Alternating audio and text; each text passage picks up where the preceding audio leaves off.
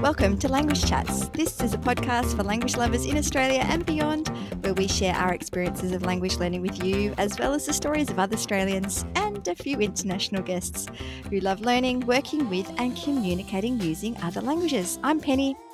And I'm Beck, and we'd like to begin by acknowledging the traditional custodians of the land on which we're recording today, the Kungarrkani and the Wurundjeri people, and we pay our respects to their elders, past and present. Now, Penny, whereabouts in Australia are you today? Because I can see on the video, for the benefit of everybody who is listening, that it looks much warmer where you are than where I am. I know, Beck. I'm in my bathers, would you believe? And I got the fan blaring on my face.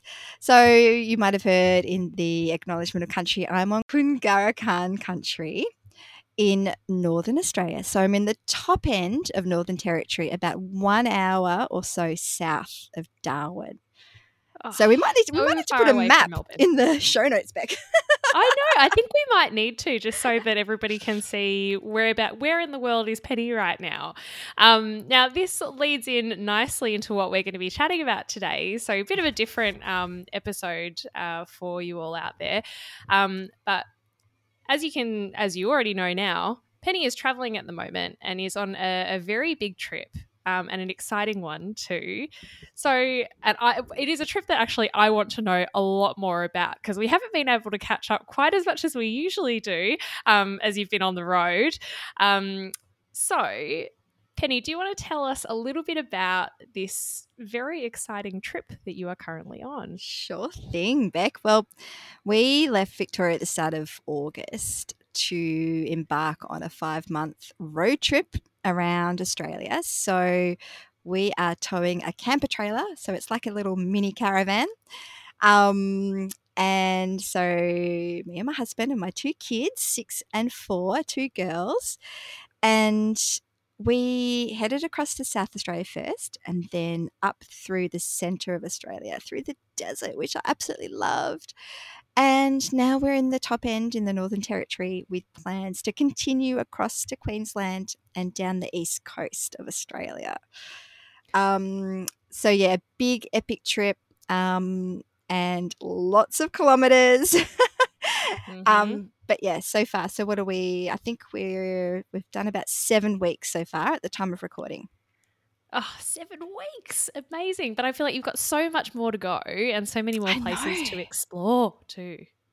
Well, it's funny, isn't it? Because when I look at the map and see how far we've come, I'm like, oh, it feels, geographically that we've kind of come halfway, but there is a lot more kilometres to go.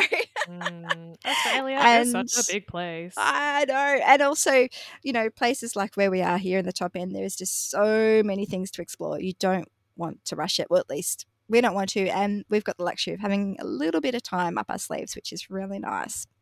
Yeah, amazing. So I think probably my biggest question for you is, how did you guys decide to take this time out and to take such a long and, kind of, I guess for a lot of Australians, this feels like a really exotic trip, because actually many of us who even live here don't make it out to whole parts of the country because, well, it's a big place. Yeah. And it's not always the easiest place to travel either, because things are just so far apart. Well, logistically, it can be really tricky. And that's one of the things we've learnt while we've been traveling. Things like, having to be really careful about our fuel stops, making sure we've got enough water, groceries, because, you don't want to run out of stuff. And that's been a real learning curve for us, I think. And also it's really eye-opening to see how people who do live out in remote areas have to cope and live in a different way to us who are used to living in cities and used to getting things when we need them at all times of day and night. And I think it's really nice to kind of see how other people live and that it's possible, and it's also can be really fun and fulfilling to be out in kind of rural, regional, remote parts of this country. You mentioned before, that it looks so hot. The heat has been a bit of a challenge, I have to tell you. I think because you're kind of exposed to the elements, all day and all night. And our little camper trailer is kind of half caravan, half tent. So, um, but that's also a learning curve too, isn't it? And I think it's one of the reasons why we wanted to do the trip was we thought it was a good stage for the kids, being Eliza, the eldest, who's 6. She's in grade 1, so she's in her second year of primary school. She's doing well at school, and we just thought, having this time out is not going to impact her kind of education too much. So the little one, she's in 3-year-old kinder, so it's a perfect time for her too. Um, the fact that this is just a huge learning experience for them, and they're just picking up so much stuff, which is what I hoped, and it's actually happening. So that's nice to see. Incredible. Had you been thinking about this for a long time? Like, did you start Oh, thinking about the idea of doing a big trip like this years ago? no, not really. I reckon we started seriously thinking last year, and probably the seed was planted the year before, so not a long time. We knew that a few things had to go in our favor to be able to go. Things like, getting long service leave, making sure that, we could work remotely if we needed to, and being able to rent out our house was a huge thing as well. So there were a few things that had to go in our favor, which luckily they did, to make the trip happen. Amazing. Well, it's, I think, so exciting also because I feel like you are completely in your element traveling, Penny. Like, for as long as I have known you, and many people who are listening to this podcast will know that Penny absolutely loves travel as much as she loves languages. And those two things are very much intertwined. So I feel like talking to you about it, I can see all of your passion for enjoying and adventuring around the place is just there, which is so fun and so good. It makes me very happy. Aw, thanks, Beck. So tell us a bit more about your itinerary. Well, And in addition to where you are now, because obviously it sounds like you've just gone from mostly up the middle and up to the top end. So from where we are both roughly located in Victoria, sort of near Melbourne, and then made your way through South Australia and up to the Northern Territory. What is your plan from here? Well, there are a couple of kind of highlight places which I thought would be fun to talk about with you on the podcast. I think mostly because they were great experiences, but also from a language and a cultural perspective, which is a huge influence on how we travel, what I like about travel, because that for me is the real kind of reason that I think travel is so awesome and transformative, because of the experiences and the educational aspect that you can get while you are outside of your normal kind of day to day. So we've been to some really awesome places that have been really different for us. And a couple of things were, first of all, in the Flinders Ranges. So Ikura Flinders Ranges is a big national park in South Australia, pretty much in the outback, really. It's pretty isolated, and some of the roads were pretty crazy. So I got my, first go at 4-wheel driving, which was fun. But one of the places which is significant to the Adnyamathanha people, the Indigenous people in the Ikura Flinders Ranges National Park, is Wilpena Pound.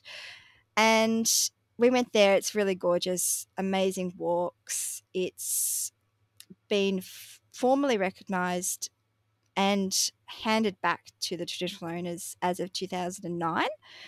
And since 2011, it's been jointly managed by the government and the traditional owners. And we've come across this in a few places, and I just think it shows when you visit a national park or a significant kind of cultural place, when the traditional owners are involved or completely have say and management over that place. And you could feel the importance of the place. And I think that really carried through to the visitor experience. So if you haven't been out to Ikura Flinders Ranges in the Outback SA, I would really recommend it. So that was one of our highlights in South Australia. And another really kind of wacky place in South Australia, I have to say wacky because it kind of is Cooper Pedy. I don't know, Beck, if you know much about Cooper Pedy at all. The only thing I really know about Cooper Pedy is that there's a whole bunch of stuff that's underground, right? Yes, like homes and churches and businesses are built underground because of the heat. Like, it's really extreme.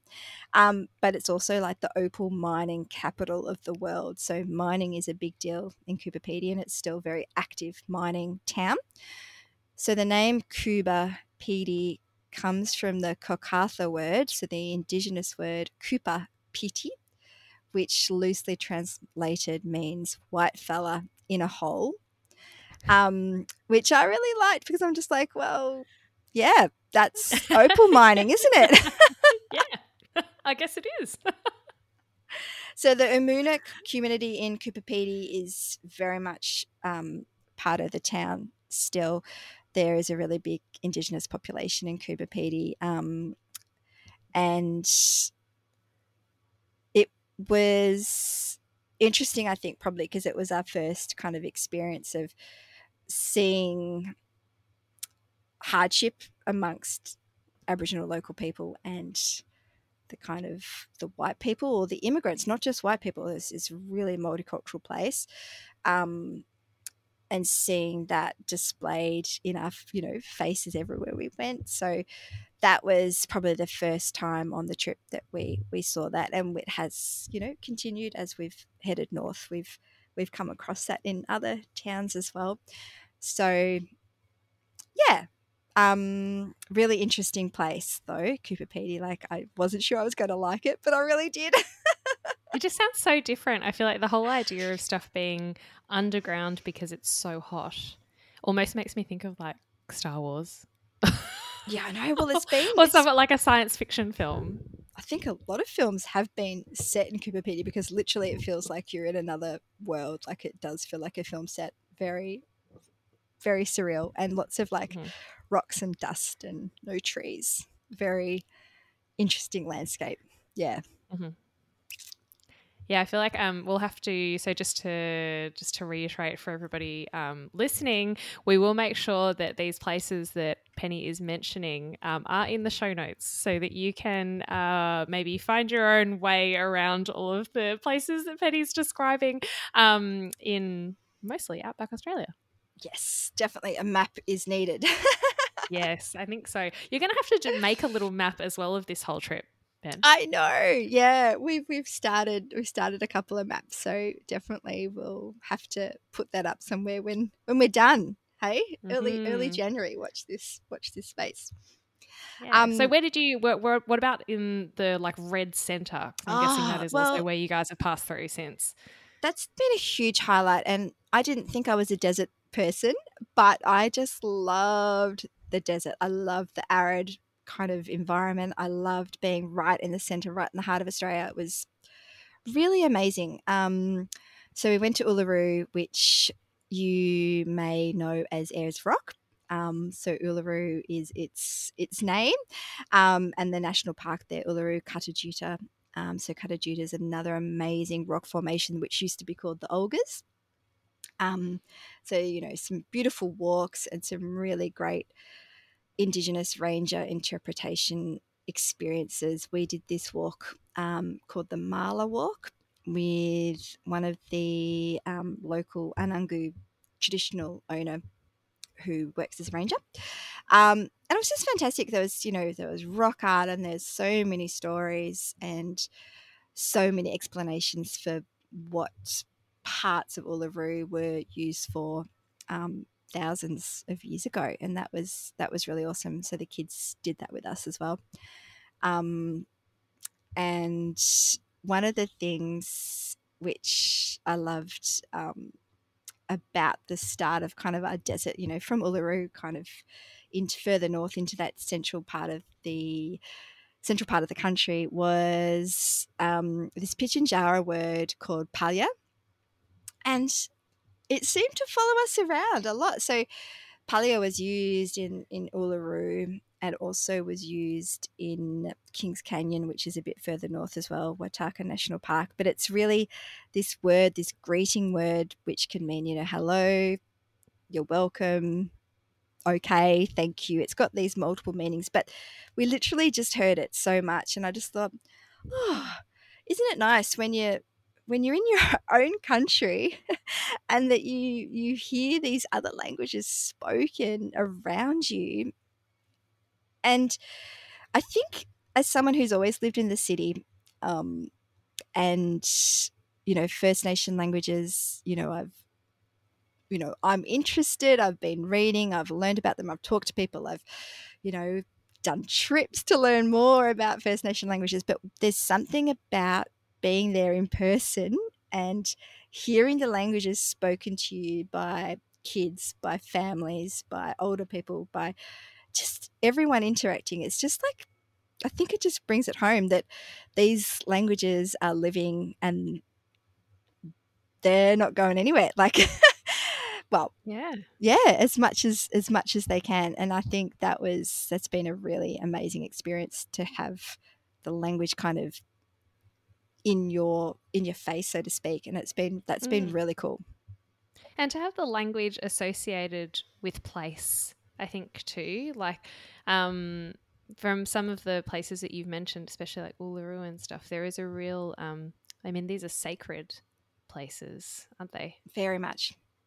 And I'm sure, I feel like for lots of people, language is sacred too.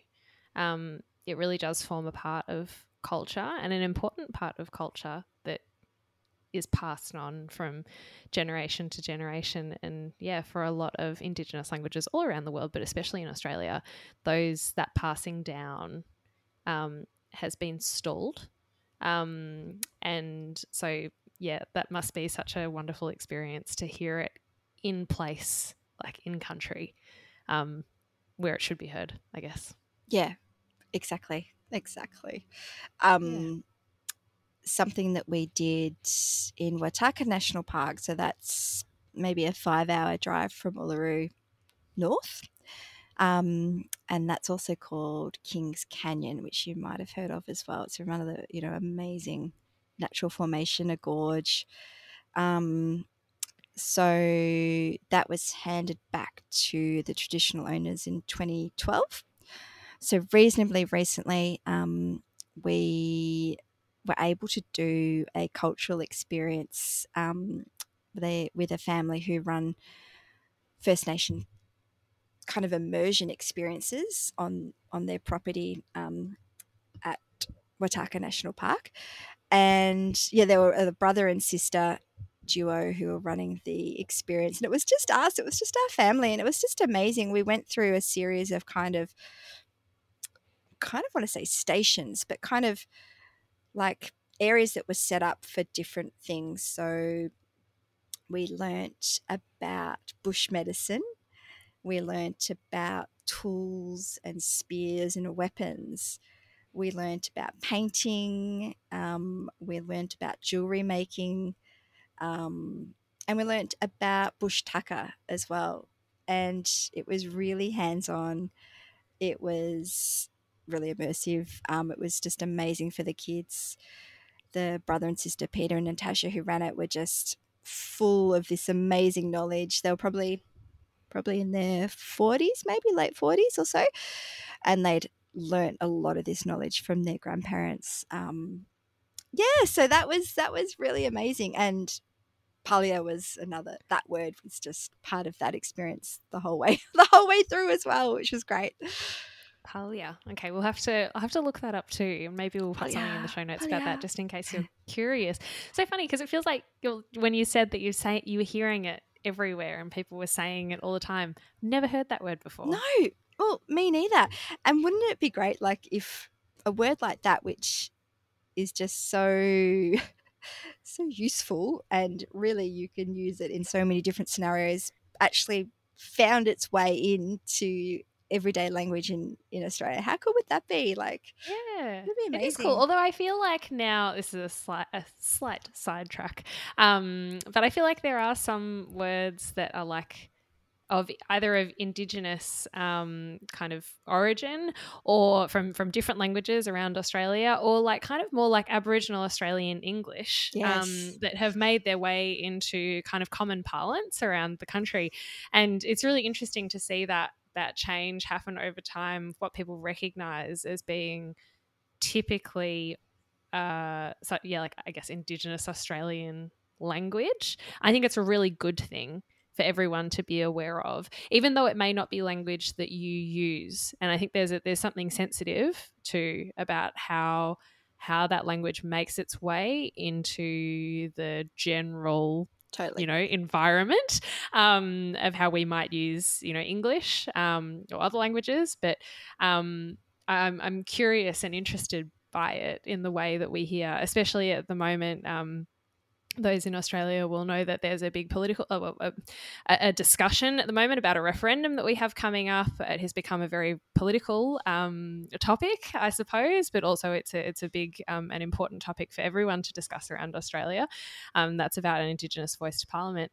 But it means that we are hearing a lot of, people who are of Indigenous heritage talking about their mob. That's something that I think is coming up. People are saying it a lot when that's appropriate. People talking about things being deadly. Yeah. And again, like that isn't a word that I would feel like I could use in English, but I love hearing it. Yeah. I think it's cool that it's distinctive, and it interests me because it is so distinctively kind of Aboriginal Australian. Yeah. But yeah, a really, I don't know, interesting change, I think, to watch that coming into more commonplace language around Australia. Yeah. No, totally. Yeah. Exactly. All of those things. Yeah, so cool. So now, whereabouts are you exactly now? In So right in now, the Northern Territory, on Kungarakan land in the Northern Territory, about an hour south of Darwin, southwest of Darwin, near a place called Berry Springs. Okay. So it's full of waterholes, national parks. We've done lots of swimming in waterfalls and rock holes and all these amazing things. And it's really beautiful, beautiful landscape. I love the sound of that, but also as a very city-based Australian girl, I'm horrified by the idea of swimming in waterholes in the Northern Territory. I know. It is a bit. I'm like, crocodiles. Yeah, I'm going to be very brave and just make sure there's other people there. Although I'm guessing you have not encountered any crocodiles as yet. No, we've seen a couple of freshwater crocodiles though, so that's exciting. Not while we've been in the water. That's good. Yes, but no saltwater crocodiles in the wild yet. But I'm sure they are coming. So saltwater ones are the aggressive, vicious ones who are likely to attack. The freshwater ones, which I learnt, are quite timid and really not fond of humans at all, and they're quite small. So that's some little handy trivia for you. Interesting. The saltwater crocodiles are a bit salty. Okay, let's not get near the saltwater crocodiles. How are your little girls finding this experience of being a bit more out in nature and wildlife, also being city kids too? I know. Like sometimes the older one just will come out with the most funniest things. She's like, this place is not really my style. I'm a city girl, I'm just like, but yeah, they're really in the element. They just love riding their bikes everywhere, and they're really happy swimming in these very naturey swimming pools, as they call them. I thought they'd be a bit reluctant to jump in off the rocks into all the swampiness, but no, they're good. They're embracing it. So that's really cool. We're off to Kakadu next, so the really awesome, big, amazing national park in the very top of Northern Territory. So there's going to be lots more cultural experiences and nature coming our way, which will be great. Fantastic. How good. I feel like these are all of the places that often hear people talk about when they say, oh, they're visiting Australia and they're planning to go to all of these exciting places. And then I feel terrible because I've been to none of these places, but I have lived here my whole life. That's why But you now need a you're road doing it. trip. That's why you need a road I trip. They're so hard to get know. to. I know. How have you found the hours of driving? Because I guess the other thing is too, us talking about this now in a short period of time makes it feel like it's all gone by really quickly and that you can just jump from one place to another. But of course, there are hours and hours and hours of driving Yeah, look, loaded within this trip, aren't there? we've taken it pretty slow, which suits us. So I think the longest kind of days we've done maybe like 5 or 6 hours driving, which then you've got to factor in breaks and stuff. And with kids, we know that that always takes a lot longer. But yeah, I think that's probably the longest day. And I think, 3 to 4 hours at the most kind of is a good amount. Because, yeah, it gets a bit, some bits are a bit straight and boring, but other bits are really cool. So you kind of, yeah. But I don't mind the driving days at all, actually. I like just looking out the window. You can see we saw brumbies running through. We've seen like big herds of camels and lots of emus, kangaroos. There's always lots of wildlife. How good. Yeah, so that's pretty cool. And then one time we were driving down the highway, and the highway also doubles as an airstrip. So they can close the highway to allow airplanes like the Royal Flying Doctor Service to land in times of emergencies, which I found really awesome. Yes, amazing. The Royal Flying Doctor Service. That is something I haven't really thought about for quite some time, but a very important service around regional Australia. And when you're out here, you just realise how important it is. I know. I think we mentioned this on an earlier episode of Language Chats. I can't remember which one exactly, but we did talk about the School of the Air not that long ago.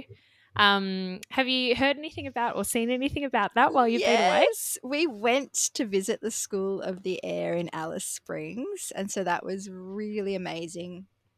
Got to learn about the history of it. So it's basically a school that used to work via radio and now, of course, is all run by satellite internet for kids in remote stations, so remote farms or even remote locations because of other types of work. So police officers, park rangers, tourism people. And yeah, the little museum and setup was amazing, and we got to see live classes taking place, find out all about the kids, and it was very, very cool. How cool. And so funny because now it's like remote anything doesn't seem that unusual. I guess lots of people work remotely now. Lots of people do language learning classes online now with people in different countries.